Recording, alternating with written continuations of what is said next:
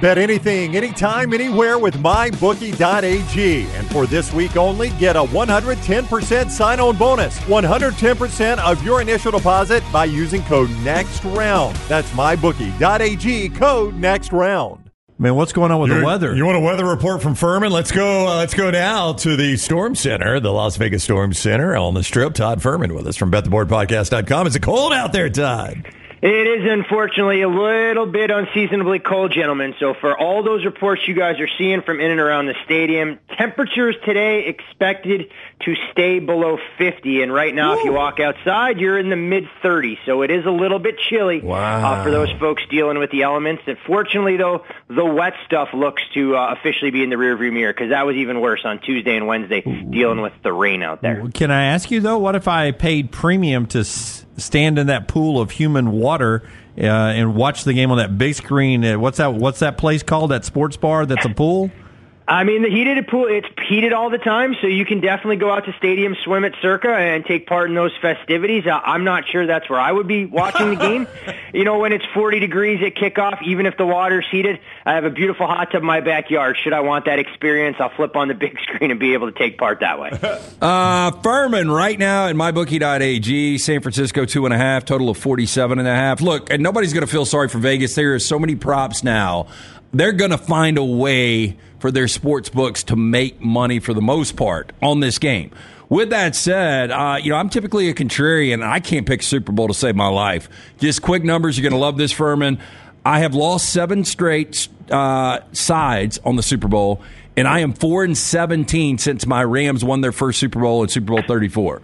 So 4-17 the last 21 just on the side of the Super Bowl. How have you done on Super Bowls? And typically, how does Las Vegas do on Super Bowls? You know, I haven't had a side in each of the last couple of games. Last year, the biggest position we took was going over the total in the first half between the Chiefs and Eagles, everyone working under the assumption that Eagles defense was very good. Strength of schedule was the biggest overarching concern for us, and the Chiefs went out there and were able to push a little bit. This game here, don't really have a strong opinion on the side or total. I make the game 2.5. I lean towards the 49ers if the money line gets into range.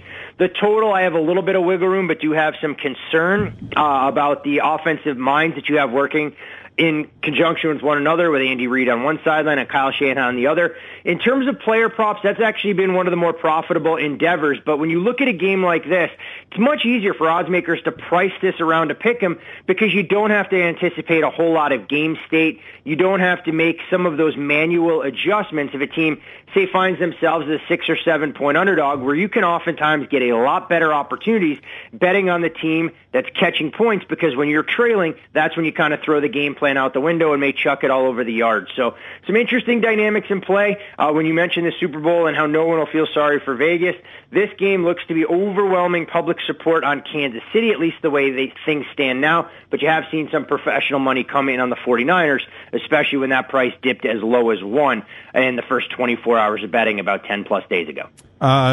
Your favorite prop that's out there, which one do you like the best right now and that you feel like you get a win on?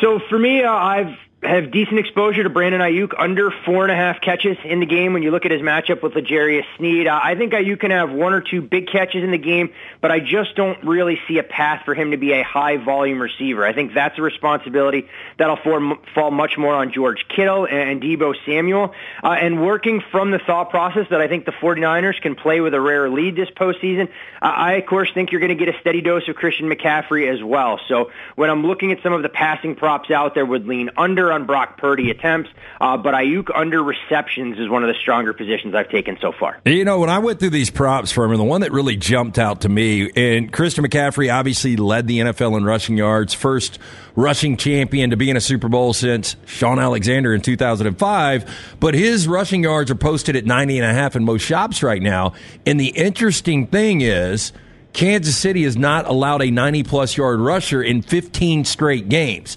This kind of tells me McCaffrey's going to have a big game. When you look at Christian numbers, that's more or less in line, LT, with where they've been all season long. So books don't want to try and get themselves painted into a corner with a marquee player like that.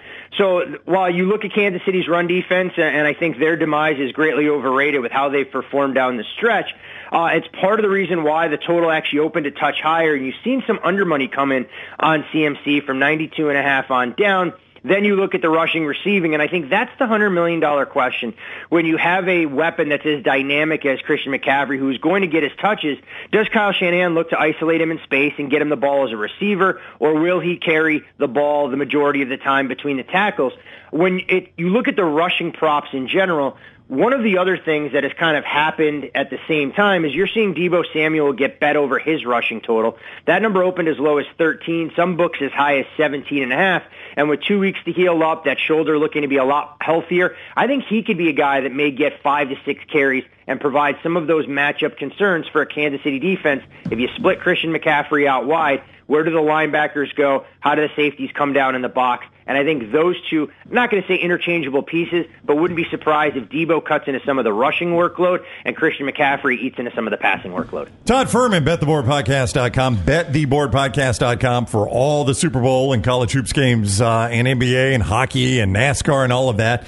BetTheBoardPodcast.com. He's with us on the JohnstonRVCenter.com hotline. I want to preface this question by saying I am not in on the conspiracy that Kelsey and Swift are a setup by the NFL.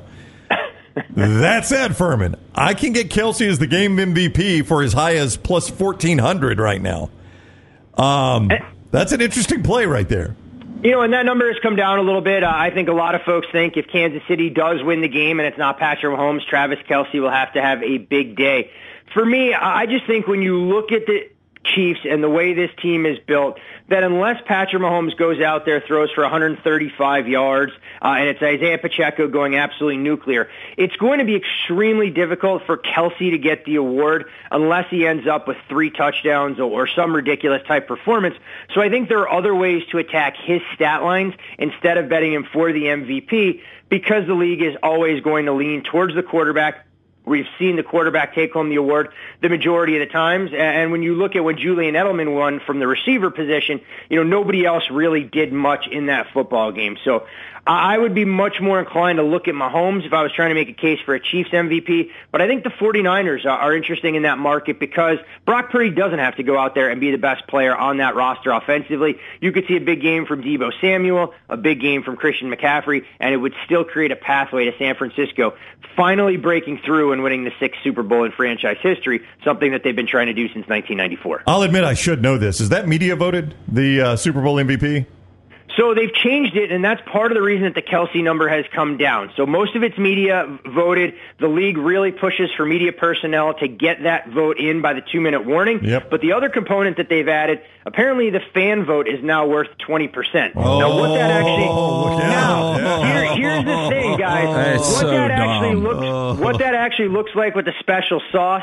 I mean, the NFL doesn't have to reveal the whole voting process. Right. But that's part of the reason that you've seen that Kelce number come down, because if you find yourself in the dark web and you go into some of the message boards, there are a lot of Swifties out there figuring out how they can stack the ballot box for Mr. Taylor Swift. Oh, it's easy. I just know where my money's going now. MyBookie.ag. Once that 20%'s open to the vote there, come on right there, because you know Karma's the guy on the Chiefs. We know that, right?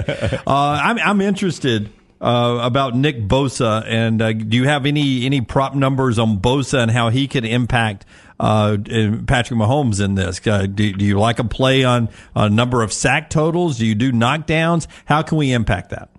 When you look at the sack total, 4.5, kind of the consensus number, you do need to lay a price to go under. What's interesting about this is Bill Vinovich, the head official on the game, not exactly known for calling a ton of holding penalties. When you look at his track record, granted it's going to be an all-star crew, so a little bit different than during the regular season.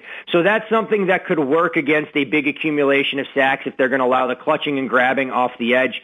Nick Bosa's numbers, if you're looking at the half sack prop, you can find him right in that plus 160 range, but do shop around. I mean, these are some of the props that are going to be very differently priced based on your preferred sports book in that regard. And when we look at Nick Bosa tackles and everything else there, over under a half on the assisted tackles and 1.5 total tackles, while people think, well, that's not a big number, Bosa's not exactly a key cog when it comes to getting involved in the run game. His primary job is to generate pressure, get upfield, and get Patrick Mahomes off his spot. Fuhrman, I think one of the more popular props with the public backing Kansas City is going to be Brock Purdy over the half interception. But the fact of the matter, there should have been more interceptions maybe, but in 5 career postseason starts, he's only thrown 1 pick. Well, that's, an interesting one, and we actually have seen it take money. He opened right around even money in terms of throwing interception. That price has drifted out in that minus 115 range.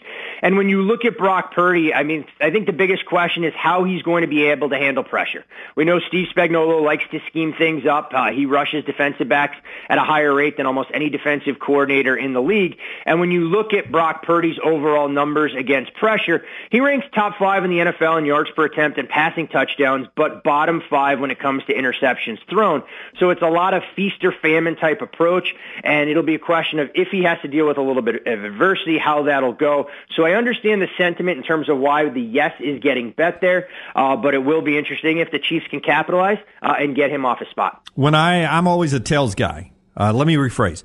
When I call the coin toss, I like to call tails. 30 times tails has won the coin toss, 27 heads. It's almost like it's a 50-50 proposition. Almost. Yeah. when you in life have to call heads or tails, are you a heads guy or a tails guy? Well, here's the thing. We do see roughly a 50-50 breakdown, but tails on a bit of a run, 18 out of the last 30 Super Bowls in that regard. I am a heads guy through and through when it comes to coin toss, but here's the thing in the thought process here, if you want to believe in NFL conspiracies when it comes to how all this works out. I think we talked a little bit about this last year.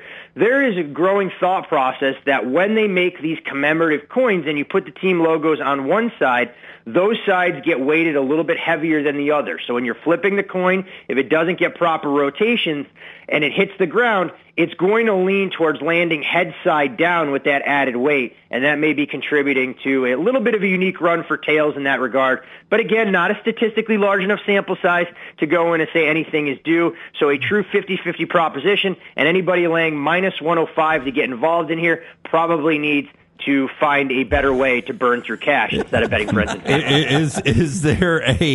Is there a slither of the NFL that does not have a conspiracy theory? No, there is not. Is there one part of it that does not have a conspiracy theory? I don't think there's any component of all of it, whether it's the officiating, whether it's the Gatorade color, whether it's the subliminal messaging that somehow is going to get interwoven into the broadcast in some capacity. Everybody loves to try and put on their tinfoil hat as we inch closer to Super Bowl Sunday. Reba McEntire feels like an over on the anthem to me. I mean, it's only 90.5 seconds, I think. Yeah, it's one of the shortest over-unders we've seen, but the craziest part about it so far, guys, is we haven't seen much movement. I mean, that's kind of where it's opened. It's held steady. I've been on the phone with some of my friends in Nashville figuring out, which way Reba is going to go. A lot of her performances in the past, she does have a big catalog, have been unders. But look, if it's me and I'm out there in the Super Bowl, I'm milking this damn thing for 5 to 7 minutes. I'm enunciating every word. So if they ever allow me to sing a national anthem, guys, we'll be able to max bet the over, and I'll drag the hell out of that thing so everybody can catch their Hey, am I wrong, though, Fuhrman, that you can get 9-1 if she omits one word? Yep, but the always difficult part in some of that is the official grading because, as we've all known, dealing with some of the sports books in the past, sometimes it's how you carry out a word, the pronunciation, omission, if you hold on to that final note too long. So the anthem is one of those gray areas, much like the Gatorade color, that unless I know rehearsal has gone well over or well under, the last thing I want to do is be sitting there with my stopwatch trying to debate with sports books that 1/10 of a second parameter that I should be getting payment into my account. Yeah, but she speaks like we do, so omitting a word is not that big a deal. That's right. That's Southern. Hey, look, it's the Southern flair that she may want to try and incorporate in there with the country twang to go along with it. All right, he is Todd Fuhrman. Go support him at bettheboardpodcast.com. He covers all the games there, bettheboardpodcast.com. Follow him on Twitter at Todd Fuhrman. Thank you very much for the time, Fuhrman. Enjoy the game. You got it, gentlemen. Best of luck. And remember, LT, you're always due. Just keep firing, my friend. Right. We're going to exercise the demons here in a little bit, Fuhrman. I feel good about this one. Good luck this weekend, boys. See you, buddy. Take care. Furman with us on the JohnstonRVCenter.com hotline.